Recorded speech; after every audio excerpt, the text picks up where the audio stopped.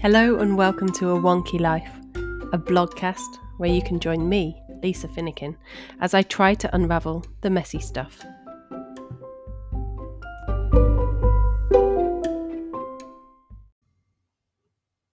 Don't you remember?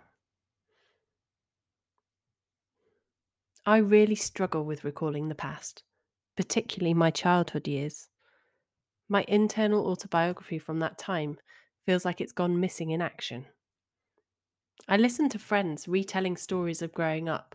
They recall each detail, which has been painstakingly preserved and dredged up from their records, etched clearly in their memory. They seem to have easy access to a rich archive of their younger years. My store seems pretty sparsely populated. It's not that my memory is a complete void. I have a timeline, but within that there are spaces and times when I must have been there, but it is as if I was not. I wonder sometimes if many of what I recall as memories are actually centered around photos where stories have been rehearsed and shared together whilst looking back at them over the years. I have a store of moments, the big impact times when emotions were ignited and I can see and feel what it was like to be there, times when I was connected and in the moment. I can remember watching my little brother singing his heart out at the school concert. Love Changes Everything, belted out with full on emotion, little hands clenched by his sides, seemingly grounding him, whilst our female family dribbled from their eyes with pride. I remember the joy of endless hours playing at my friend Kate's house, which became a second home, as we scampered and explored every inch of our lives together. I remember Monday night dinners at my grandparents' home, where cousins bonded over a weekly dose of Neighbours and endlessly self created plays for our tirelessly patient audience of two. What I struggle to connect with are the ordinary times, the times when I was at home with my family. The Christmases, the days out, and the holidays are not accessible to me. They definitely happened, and I was definitely there, but there's a gap. It's like I'm searching through the filing cabinet for the relevant memory and the paperwork has gone missing. Up until last week, I thought I just had a terrible memory. I considered that I had squirreled away these events so completely that I was having trouble accessing the right information. I hadn't given much thought to why that might be.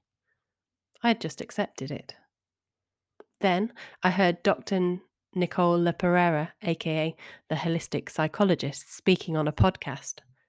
I've since adjusted my view of my terrible memory. Dr. LaPerera described her lack of childhood memories, and her experience resonated deeply.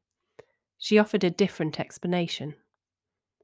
Rather than being poor at recalling the events of her past, she postulated that the memories were entirely absent. She explained that rather than having irretrievable memories sitting dormant in the deepest recesses of her brain, she had simply not formed robust memories during much of her childhood. She explained she had become a master dissociator. As such, in certain situations, although physically there, she had learnt not to be present. She had detached herself so completely from events that effectively she was not in the room and as such had created no memory of the situations.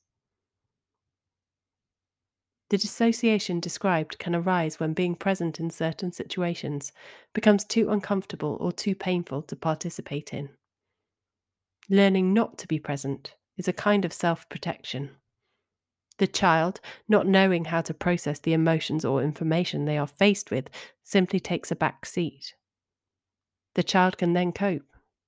They are physically present as required, but critically not emotionally present. They are safe. When I heard this description, it absolutely resonated with me. I was relieved. My brain was not defective. There was nothing more to remember, nothing more to scramble around and find in the darkness. Hand in hand with this realization was immense sadness.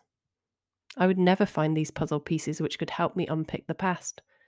And more than that, little Lisa had been in a situation where finding safety and solace in nothingness and disconnection was her best option. How incredibly sad. Why had my younger self learned to dissociate? I would never know for sure, but my best educated guess is that her parents' unhappy marriage and the aftermath that hung heavily in the air of her childhood, teamed with youthful emotional incompetence without external emotional support, meant that she separated herself from their pain to survive. I suspect that once engaged as a successful strategy, it became her default way to exist within her family. I suspect that she forgot there was any other way to connect within the family system. Uncovering this has made me examine all parts of my life, and whilst I think I employed this strategy most completely in my family life, I can see its entrails spattered across my past. I'm so grateful to little Lisa for keeping me safe, but need her to know she doesn't need to protect us anymore. Come back next time for the next instalment of A Wonky Life. I'd love to have you. You can follow my written blog and sign up for updates now at www.awonkylife.co.uk. You can also follow me on Instagram at awonkylife writes and at awonkylife. See you next time.